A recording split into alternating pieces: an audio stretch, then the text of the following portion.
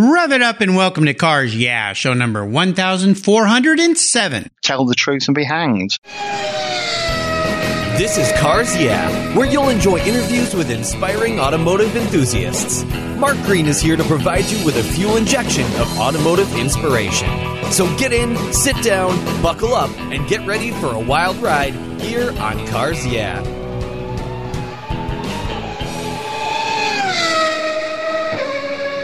Hey Cars Yeah, I'm a huge fan of Covercraft. I've protected my vehicles with their products for decades. Want to keep your vehicle's interior looking new? It's easy with Covercraft seat covers. They'll protect your seats from the daily abuse of pets, children, weekend adventures, and even those everyday spills. It's a fast, easy, and inexpensive way to keep your vehicle looking new. All Covercraft seat covers are easy on, easy off design that are machine washable. You can choose from many fabric options, colors, and accessories, all designed and carefully sewn for your special vehicles. Their seat gloves are semi-custom fit for cars and trucks, and their seat savers, a favorite of mine, are custom tailored to fit your seats like a glove. Work truck seat covers are tough, durable, denim weight fabric. It's like putting a pair of rugged jeans on your truck's seats. Want to stay warm? Covercraft also offers seat heaters. Covercraft is the right choice. Learn more today at covercraft.com and tell them Mark at Cars Yeah sent you. That's covercraft.com. Mark Green here. I'm a car care fanatic. You know that. And I've discovered Migliore luxury car care products. Migliore Strata Coating is a ceramic treatment that you can easily apply by yourself. It provides your special vehicle with a high gloss finish and lasts for over a year. Migliore Strata Coating features an extreme hydrophobic finish so water sheets right away, reducing water spotting, and it makes your car washing a breeze. With over 100 positive reviews on Amazon, this is a time-tested product that's made here in the USA. With fall and winter on the way, protect your vehicle's finish with Migliore. You'll find all their premium car care products at MiglioreWax.com. Plus, you'll get 10% off at checkout by using the code CARSYEAH. 10% off. What a deal. That's MiglioreWax.com. Hello, automotive enthusiasts. I'm revved up and so excited to introduce today's very special guest calling in from a little town, Waddenhoe, near Peterborough in the UK, Dave Phillips. Hey, Dave, are you buckled up and ready for a fun ride? Hey, yeah, I'm strapped in and ready to go, Mark. All right. Dave Phillips is one of the world's best-known Land Rover writers and is a former editor of both Land Rover Owner International and Land Rover Monthly, the best-selling magazines on the subject. He is also the co-author of Off-Road Driving Manual for Haynes, of course, if we know Haynes, all of us who love cars. His newest book is titled The Land Rover Story and is published by our friends at Evro Publishing in England. Dave grew up in rural West Norfolk. My English is not doing very well today, near England's East Coast, in an era when every other vehicle on the countryside was a hard-working Land Rover, and has since driven these vehicles in most parts of the globe, including across deserts, up mountains, through tropical forests, all over the place. These days, he lives in North Hampshire's Nina Valley in England, East Midlands, which he enjoys exploring in his 1984 90 and 1996 Discovery. Dave, sounds like you're having some fun there in the English countryside. I've told our listeners just a little bit about you. Would you take a brief moment, share a little more about your career and a very obvious passion you have for these silly little cars called Land Rovers? I know, which are really rip-offs of Jeeps, of course, originally, but that's another story. Oh, yeah. I love Land Rovers. I've always loved cars, but I've loved Land Rovers ever since one day about 30 years ago when I'd gone fishing on a winter's day. And at the end of that day, I was driving back across the fields to the river and got stuck in an ordinary car. By then it was dark, it was pouring with rain. The nearest farm was nearly a mile away, so I had to walk in darkness to the farm to persuade the farmer to leave his warm hearth and his evening meal and come and tow me out with his tractor. And I thought it was about time I got a 4x4. And being English, I went for Land Rovers, and I've driven Land Rovers ever since. And the more I've driven them, the more I've fallen in love with them. Yeah. You know what? You sounded like you were starting a wonderful novel there with that story. Sorry about that. I want to hear the rest of the story. So No, I think this is great. I love those vehicles as well, and especially the old ones. They just have this workhorse beauty about them, and I think we're going to have a lot of fun. I know there's a lot of my friends and people over here on this side of the pond that love those vehicles as well, and especially the old ones, but the new ones are pretty fancy as well. They've come a long way, as they say. Well, as we continue on your journey, I want to start by asking you for a success quote or a mantra. This is some kind of saying that's been instrumental in forming your life and your success. It's a really nice way to get the inspirational tires turning out of the bog here on Cars Yeah. So Dave, take the wheel. Okay, well, as a journalist, I'm a full-time journalist. I like to tell the truth, even if it isn't what others want to hear. It's the way I was brought up by my parents. My father was probably the most honest person I've met in my life. Let me give you an example. He was a tail-end gunner in heavy bombers with the Royal Air Force in the Second World War. And because of his remarkable vantage point at the back end of a Lancaster bomber, he had a very panoramic view of the devastation thousands of feet below. For that reason, the powers that be decided Dad should be issued with a Leica camera to record the scene. He later told me that when he left the RAF in about 1947, which I hasten to say is way before I was born, he spent a couple of days trying to hand back the camera. He told me, nobody was bothered, and a couple of officers even told him not to worry and just keep it. But he was too honest, and that didn't seem right, and he kept trying until finally someone took it back. I have to admit that I think it was probably a bit too honest, because I would have dearly loved to have owned that camera. Oh, gosh. Yeah, not to mention the imagery in it. He was. But then, yeah. I always wanted to be a journalist, and even when I was at school. When I left school, I became a cub reporter on newspapers, and in those days, journalism was a craft that was taken seriously. It was before the celebrities era, and new entrants got proper training and mentoring by experienced journalists who always said the same thing: tell the truth and be hanged.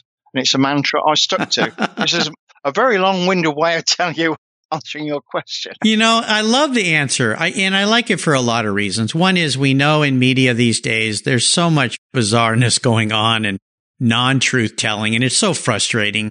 This is very refreshing to hear this from you. And I have a big smile on my face. Number one, for thanking for your father for his service during, I can't imagine being a young man in the back of one of those planes trying to stay alive.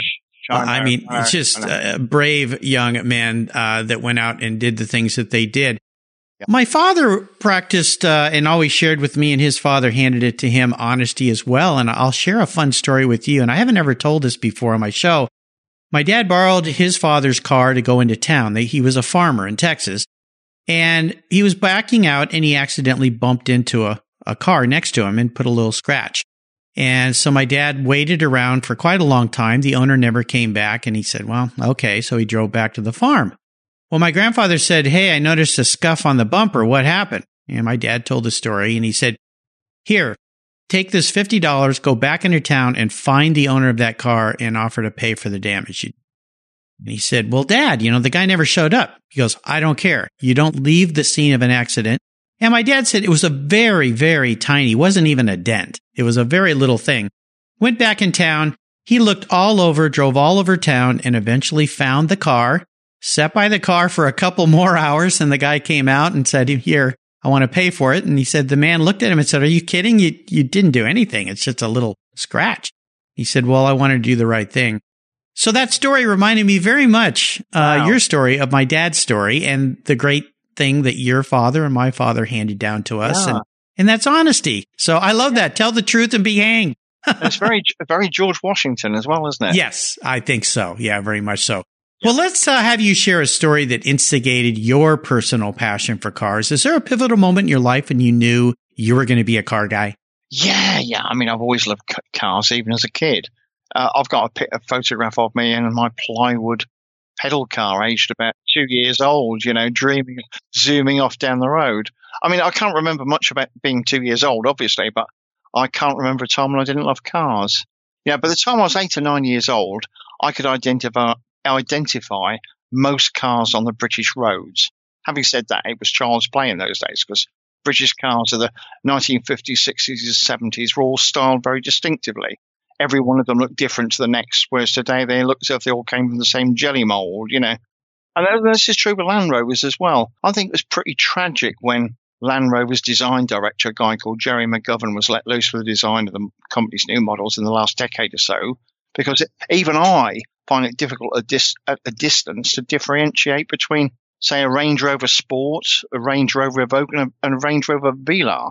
They're three different models, but they're so similar. And it's the same with, it's not just Land Rover, same with most cars these days. They all look the bloody same. Very vanilla world we live in, unfortunately. I know. Yeah. But, but Land Rovers in particular, I think, enrich your life because they're a car that can, if you feel like it, take you across the most inhospitable places on this planet. Of course, most owners never do any such thing, but deep inside, they know they could. That car parked outside could take them across a desert if they wanted it. I think that makes them feel good. Makes me feel good as well. And maybe over the speed bumps in the shopping mall parking lot, too, if you have to get over those. But, you sent me a great picture, an old picture. It looks like of your mom, perhaps, or I guess we're in England, so your mom. And is that your brother or a friend of yours? No, it's just a little pal of mine, when I'm the one in the middle picking my nose. Well, I smiled when I saw that because I have a picture of myself a little younger than that in my pedal car, which was a Garton Cadillac. So I'm going to send you that picture. I think it'll make you smile. Oh, fantastic. It'd be brilliant, Mark. Yeah, my hair was actually flying through the wind. I figure I must be going very fast. Of course, I don't have any hair anymore, but back then I did. So I'll share that with you. Well, brilliant. Yeah, it's brilliant. Yeah. I love it. Well, let's take a look at some of these roads you've driven down and talk about a big challenge or even a failure that you faced in your life or your career. I like this question in the sense of what did that experience teach you that ended up being a positive lesson for you? So take it away. As far as cars are concerned, there's not a lot has really gone wrong. I'm a very positive person. I go through life with a lot of optimism, and I tend not to think of what goes wrong. So I'm a real glass half full rather than half empty.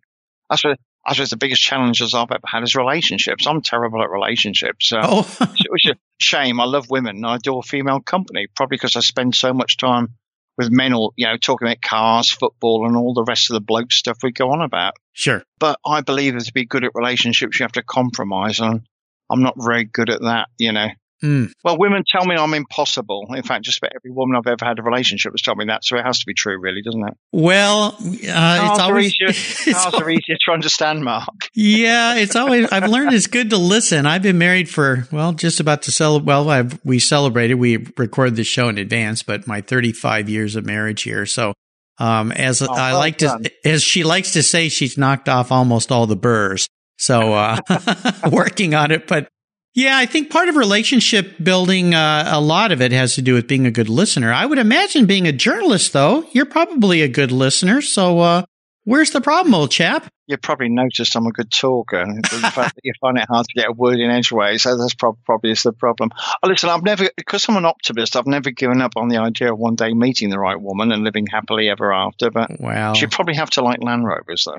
I think so. Well, you keep looking. They say there's always somebody out there for you, so I'm sure there is for you as well. Well, let's have a little bit of fun and talk about your first really special vehicle. You touched on that little pedal car that you had, but let's talk about the first car that had great meaning for you. Well, it was my first car. I'll tell you the quick story. As soon as I was old enough to drive, I took driving lessons. And this is great. My driving instructor, she was a neighbour, but she happened to be the aunt of a lad who eventually turned out to be a very well-known professional racing driver. His name was Martin Brundle. Oh, my gosh. He was the Michael Schumacher's co-driver in the Benetton team in 1992. Now, he came from the same hometown as me in Norfolk, and he even went to the same school as me. Wow. But because he was 3 years younger than me, of course, I never had anything to do with him, which so uncool to speak to young kids when you're at school. Yeah. Wow. Imagine but anyway, that. So I'm digressing. His auntie, anyway, she got me through my driving test, and my first car was a 9-year-old Ford Cortina Mark I. Ooh, I like it. Which I'm sure you don't get in the States, but it was Ford, and I love Fords.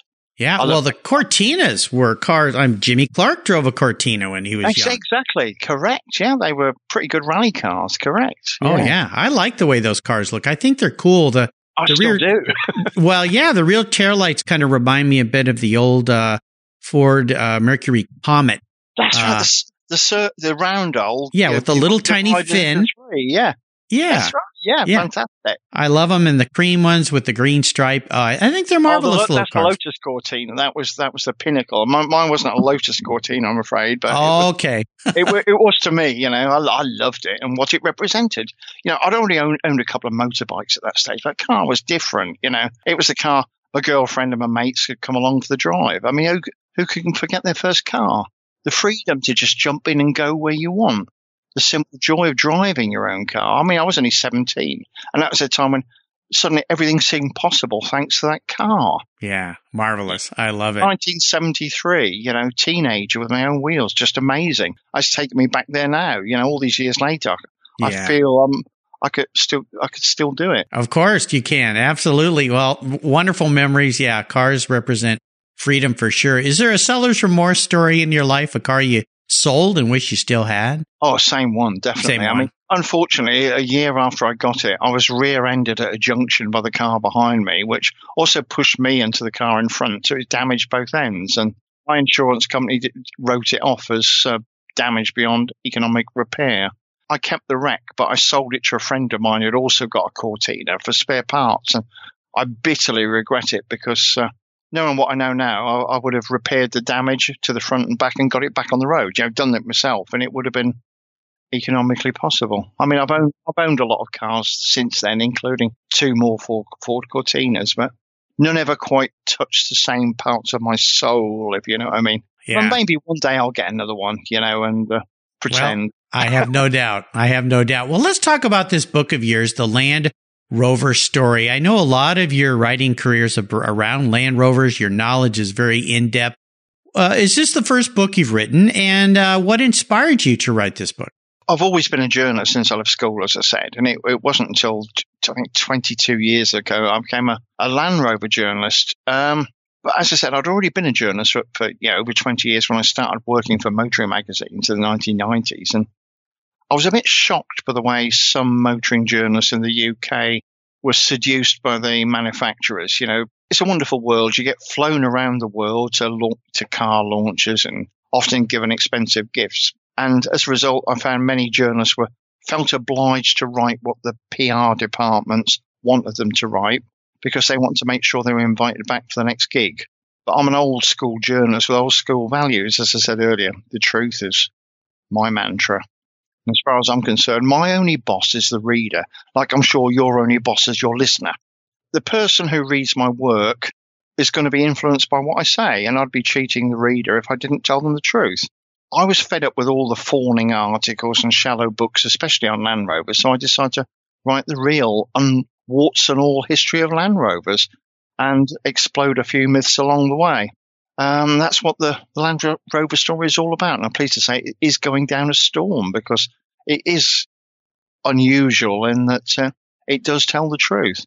You know, I think this is marvelous. And when I think of Land Rovers, and remember back in the, when Land Rover SUVs became very popular here in the U.S., they were like the most expensive one you could buy. And everybody oohed and awed. But quite honestly, they weren't very good cars. In fact, they were terrible cars. Yet people still bought them. They built up this fantasy somehow. I don't know who the marketing people were at the time, but they did a brilliant job. Tell us a little bit about the Land Rover story book you've written. How does it take us through the history? Does it go all the way back to the beginning, up to the current, or how do you portray it? Well, yeah, it goes before the beginning. In fact, as I set the scene of the British motor industry after the Second World War, which was the genesis of the Land Rover. We're basically the Rover Car Company, which had been building aircraft engines through the war. We had to go back to cars, but their designs were all 1930s, and the world had moved on, and there's a shortage of steel, so they were really stuck. So, but one of the guys who was a director of the Rover Company had got a war surplus Jeep that he used to buzz around in on his farm at home. He said to his brother, who was the other director of the company, hey, we could copy this, we could build one as a short-term measure until we get the cars back on the road, as it were. So they did. They copied the Willys Jeep with their engines and their gearboxes and using aluminium for the bodywork, because there's an awful lot of aluminium around because of all the aircraft that were being scrapped at the end of the war. And that's how the Land Rover came about. It was as easy as that. It was stole the idea from Jeep, and then they tried to do it a little bit better, and it evolved from there. But my book isn't a rivet counters manual. You know, you'd have to go somewhere else if you wanted to find out about torque settings and wiring diagrams and recommended service intervals. It really is about the people who invented, improved, and engineered the Land Rover over the decades. And I've also set the scene. I told it as a story. You know, it's like fiction, but it's not. You know, it's written like a novel, so that you could read the story as you go along. But so I've set in the background what the world was like at that time, through the 1940s, the 50s, the 60s, the 70s, and 80s. You know, all the politics of the world and how it affected the automotive industry, because nothing exists in a vacuum, particularly any car manufacturer, but because they're incredibly influenced by politics and world events and even fashion whims. But, you know, the main thing of the book is, you know, you put in you don't just put in the successes, you put in the failures. And like you say, they've produced some lemons over the years. And the other things that Land Rover tried to airbrush out of the history. But, of course, you know, I've spoken quite frankly about them. Let me ask you this. I'm sure you uncovered some very interesting things. Is there maybe one or two big surprises you uncovered as you were unwrapping the proverbial onion here and pulling back the pieces and realize, oh, wow, I didn't expect to find that?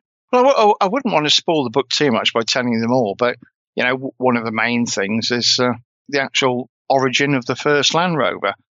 They tried to tell this wonderful story many decades after the event that Maurice Wilks, the actual inventor of the Land Rover, had sat on a beach in Anglesey, off the coast of Wales, one day with his brother on a family picnic, and drew a picture of his dream of what a Land Rover would be in the sand, and from there on, you know, they took it forwards. But for one thing, this proved, you know, through historical events, it couldn't have happened because they couldn't have been where they were supposed to be that day. And secondly, why the hell would he draw a picture of a Jeep to his brother? Because his brother had known full well what a bloody Jeep looked like, you know. What he was proposing was a copy of a Jeep, you know, so it was nonsense. And I've said it's nonsense, so, you know, that's just the very start of it. But there's little bits of that all the way through, really, yeah. Absolutely. It's fantastic. Well, I'll remind our listeners, I'll put links to where you can get a copy of this fantastic book, The Land Rover Story by Dave Phillips. I think you're going to enjoy this, whether you're into them or not. I love the way the book's written and the story, like a methodology you went through versus something that's very factual and, like you say, rivets and wiring diagrams. So, Dave, up next is the last lap. Before we put the pedal to the metal, let's say thank you to today's Cars Yeah sponsors. When you want proven performance, there's one brand that's been around since 1938. That's Edelbrock, building the finest American-made performance products for the street and track. Edelbrock's products are designed and dyno-proven to deliver maximum results. Edelbrock has thousands of made-in-the-USA performance products for all makes and models. From their new AVS2 carburetor and innovative ProFlow 4 EFI for your muscle car or truck, to superchargers for your daily driver and more, visit Edelbrock.com to check out the latest products for your ride. And when you're ready to check out, enter Cars Yeah in the coupon code and get 10% off your order. That's Edelbrock, automotive performance since 1938. You take care of your cars, but who takes care of your investments? Tune-ups aren't just for engines. Updating your financial plan is important too. Your GPS may take you from A to B, but it won't help you on the road to financial freedom. For that, you need a good co-pilot and a very trusted advisor. Chris Kimball, CFP, is just the man for the job. He'll guide you down that road without driving you crazy. For over 25 years, Chris has helped people just like you and me with their financial planning and investments. With a master's degree in financial services, he is eminently qualified, and he's a car guy too. Learn more at chrisvkimball.com or call 866-ON-A-PLAN. Securities through Money Concepts Capital Corp., member FINRA SIPC. CK Financial Services is not affiliated with Money Concepts Capital Corp. Are you looking for a way to get your products or services into the ears of thousands of automotive enthusiasts around the globe? I can help. This is Mark Green here at Cars Yeah. and I'd be honored to be an influencer and ambassador for your brand in a unique and personal way. 5 days a week, thousands of subscribers and listeners enjoy the Cars Yeah podcast and website. Contact me today and I'll show you how at mark@carsyeah.com or connect with me through the Cars Yeah website at carsyeah.com. Okay, Dave, we are back, and I have a bit of an introspective question. I'm going to get into your head a little bit here and ask you, if you were a car, if you were actually manifest as a vehicle, what would you be and why? Hey, that's a tough one, isn't it? Because it's a mood thing, you know. Yes. There are some days I'd want to be a Ferrari. The other days I'd want to be a truck. I suppose at the end of the day, I'd have to say a Land Rover Defender. Okay. Definitely. Not the new one that's just been launched, you know, the fancy down model that's got all the electronics. I'd want one of the older ones, like the one I've got outside. You know, I like simplicity in cars. I think you touched on that earlier yourself. And the original Land Rover was a no frills vehicle. I mean, I've got a 1984 Defender 90, which, you know, is beautiful. But I've actually retrofitted 1960s doors on it. So I can actually have sliding windows instead of these newfangled wind-up windows. Oh my gosh! Mean, the most simple and stripped down, the more I love it. You know, you're an analog kind of guy, Dave. Oh, absolutely. I like it. That's perfect. Yeah, the '90s are beautiful too. I think it reflects me as a person. You know, I just like the honest truth, and there you go. What you get. I don't flatter to deceive, and that's exactly what a Land Rover Defender is. Yes, absolutely. Well, we are entering the last lap. I'm going to fire off a series of questions and ask you to give our listeners some very quick blips of that Defender throttle, as quick as you can blip the Defender throttle. So here we go. What's the best automotive advice you've ever received? When off-roading, keep your feet off the brake pedal when you're traveling down a steep hill. Let the engine and the gearbox do the braking for you. Yeah, that's a good one. Would you share one of your personal habits you believe has contributed to your many successes over the years? Oh, I don't take myself too seriously. I like to see humor in every situation. And if you can laugh when you get stuck in a deep mud hole off-road, then that's good. Just the fact that you are off-road enjoying that day makes it a pleasure. Now, how about a resource? Is there one you'd like to share with our listeners? Yeah, absolutely. It was really helpful to me when I wrote my book as well. A good friend of mine, a classic car guy called Keith Adams. I think he's been editor of various classic car magazines, but he set up a website called aronline.co.uk. It actually stands for Austin Rover Online, and it's all about the dozens of wonderful cars that used to make up the British car industry. You know, names like Austin, Morris, Triumph, Rover, Jaguar, MG, Riley, Wolseley, etc. I mean, most of those names are now long gone, but they were huge, you know, back in the day. And it's all about them. I mean, it's forensic in its level of detail. It's a real treasure trove of interviews, everything you'd ever want to know about British cars. I think it's wonderful. I dip into it all the time. Very cool. You'll have to introduce me to Keith. Maybe we can get him on the show here. He would be brilliant. I will afterwards. I'll send you his details. Thank you. That'd be fantastic. aronline.co.uk. So I'll make sure to put a link to that on Dave's show notes page here on the Cars Yeah website. Now, if I could arrange for you to sit down and have a drink or a meal with anyone in the automotive industry, living or deceased, who would it be? Easy, Henry Ford, every time. He's the most asked for person here. What is your reason for wanting to sit down and talk to Henry? It changed the world by changing the way people travel. I mean, everybody has their individual transport. Freedom. I want to know how he got that vision. I wouldn't want to talk about his manufacturing process. I would like to know how he had his vision to do that, you know. Yeah, absolutely. Well, that would be something. Now, how about a book? Other than this new book by you, The Land Rover Story, where I'll put some links to where my listeners can get a hold of that. Is there another book that you'd like to recommend? Yeah, not a Land Rover book. I mean, the book I'd always recommend would be To Kill a Mockingbird by Harper Lee. I first read it when I was 15. It's never left me. It's a magnificent book by a brilliant American author, and she never wrote another book. I think she decided that one book said everything she wanted to say. She exposed the stupidity of adults and the narrow-minded attitudes by describing them through the eyes of a child. And that, to me, was genius. And talking about eyes of a child, my second book would be Tom Sawyer by Mark Twain. I read it when I was 9 years old, and it made me want to be a writer. Both two iconic, legendary books, and both incredible. American, of course. As well. Well, they are. That's by pure coincidence. I just love them both. Yeah. Well, yeah. Then they're both books that I think every kid should read. I saw something online the other day, and I hope it wasn't true. Somebody posted. Of course, everything online is true, right? Somebody had posted that some school district here in the United States had removed To Kill a Mockingbird from their shelves, so the kids couldn't get their hands on it, which is absurd in more ways than one. Number one, kids can get their hands on any book anywhere these days. They have a little device in their hand called a phone. But the idea of removing that book and its message, and the importance of that message, I just hope that was a fake meme that somebody put out there, because you just shake your head and go, you know what? More people need to read To Kill a Mockingbird and understand it. Absolutely. Well, I'll make sure you can find links to all these resources on Dave Phillips' show notes page on the Cars Yeah website. Links to these books will be there. I've got a really cool place on the website called Guest Recommended Books, where well over 1,000 books are listed, and they all are marked down with a quick, easy click to buy, including the Land Rover story by Dave Phillips. All right, Dave, we are up to the checkered flag. Today, I'm going to buy you a cool collector car. Any collector car that exists on this planet, I'm going to park it in your garage, but there are some rules to the game that might make your answer a little bit of a challenge. One is, it's the only cool collector car you can have. You can only have one. You have to drive it. No garage queens allowed around here. I want to get a little mud on the fenders.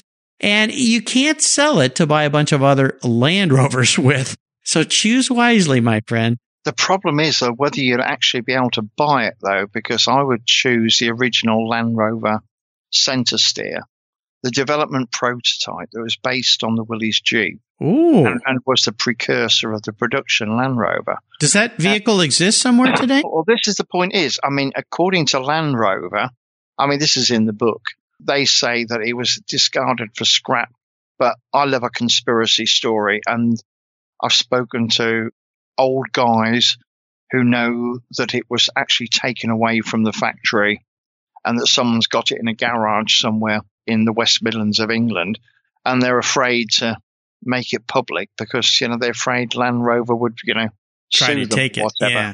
And so it's supposed to be out there somewhere, but no one knows where it is. Wow. What a cool story. So it'd be a difficult one for you to buy me, but if you could, I'd be really grateful. And I promise I'd drive it. I see a novel here for you, Dave. A novel about the mystery of the Land Rover Center Steer. You could paint a whole story around this thing. Yeah, I think you could actually, couldn't you? Yeah, I think that's your next book. Yeah, have a little fun with that. That is a great idea, Mark. You've got me thinking there. Well, there you go. I hope I inspired you a little bit. It's interesting because we all love car guys love the barn find story, these cars that show up. And I had a guest on my show not too long ago whose family owned the original Bullitt Mustang that was used in the movie. Oh, wow. Yeah. And that car was hidden away for decades. His mom dad bought it out of an ad. I think it was in Road and Track or something. Auto Week, I don't know, but he bought it, and it was the movie car. It was the one. There were several they used, but most of them got wrecked. And his dad bought it, and then his mom drove it to work every day. She was a teacher. Oh. And then they started to realize what they really had, so they hid it away in a barn because they were afraid that somebody would come and steal it, or something would happen, and it sat there for a long time. You'll have to go back and listen to the story, but absolutely. The fact that that there are these cars that are out there and they're still being found today. So I would love for the original Land Rover Center Steer to appear someday. Wouldn't that be magnificent? It would be. It certainly would. Very cool. Well, Dave, you've taken me on a great ride today out in the English countryside in a bouncy old Land Rover. I've had great fun with you. Really enjoyed your stories. Want to thank you for sharing your journey and your new book with us today. Could you offer us a little parting piece of wisdom or guidance before you drive off into the sunset in that original Land Rover Center Steer? Hey, I thought you'd have realized by now I'm the last person in the world who should give anyone any advice on that. Well, I've heard from many ladies over there in England that you're full of advice or full of something. I'm not sure what it is. Absolutely. But one bit of advice would be don't be a writer unless you really, really want to be one. Because it's a calling. It's not a job opportunity, and you'll most likely never get rich by being one, but you'll sure have some fun and you'll make some great memories along the way. I think so. Great advice. And what's the best way for our listeners to follow along with you? Are you active in social media? Do you have a website? I don't personally, but I do write a couple of columns every month for the magazine that I used to be, one of the magazines I used to be editor of, which is Land Rover Monthly, where I spout off every month in there. And you can subscribe online to LRM. It's lrm.co.uk. If you want to get a copy of the book, I would say in America, the easiest way to do it is via the usual suspects online, like Amazon, etc., or whatever retailer you want to use. But you can get signed content if you want a signed copy. Heaven knows why anybody want my signature on it. But if you wanted one, you can get them direct from the publisher, and that's evropublishing.com. My friends at Evro Publishing, they're so good to me. They send me all sorts of great people, including people like David Phillips. So you're welcome. I would encourage you to go to the Cars Yeah website. You can click on those, get yourself a copy of this book. If you love those old vehicles, you know what? This is the book to have on your shelf. Dave has really done something unique and different here. I think you're going to love it. And with the holiday season coming up, it makes a great gift idea too, by the way, because us car guys and car gals, we're really hard to buy for. Dave, thanks for being so generous today with your time and expertise, for calling in from across the pond and sharing your experiences with me and the Cars Yeah listeners. Until you and I talk again, I'll see you down the road. Thanks for having me, Mark. You're welcome. Hey, Mark Green here from Cars Yeah. Did you know you can now see me on the Cars Yeah TV show? It's a weekly visit to some of my past Cars Yeah podcast guests, and I take you along for the ride. You go behind the garage door and into their lives, their businesses, and you get to see what makes them successful. With tens of millions of viewers, Cars Yeah TV is making its mark. Cars Yeah TV is available on MAV TV and Lucas Oil Racing TV. You'll find MAV TV on Direct TV, Fubo TV, Fios by Verizon, or you can stream it through Lucas Oil Racing Television online. And they said I only had a face for podcasting. Thank you so much for joining us on today's ride here at Cars Yeah. Drive on over to carsyeah.com to find show notes and inspiring automotive fun. Download your free copy of Filler Up, a fun book filled with gorgeous photographs of fuel filler fun, including quotes from more inspiring automotive enthusiasts. Download your copy today, and we'll see you next time on Cars Yeah.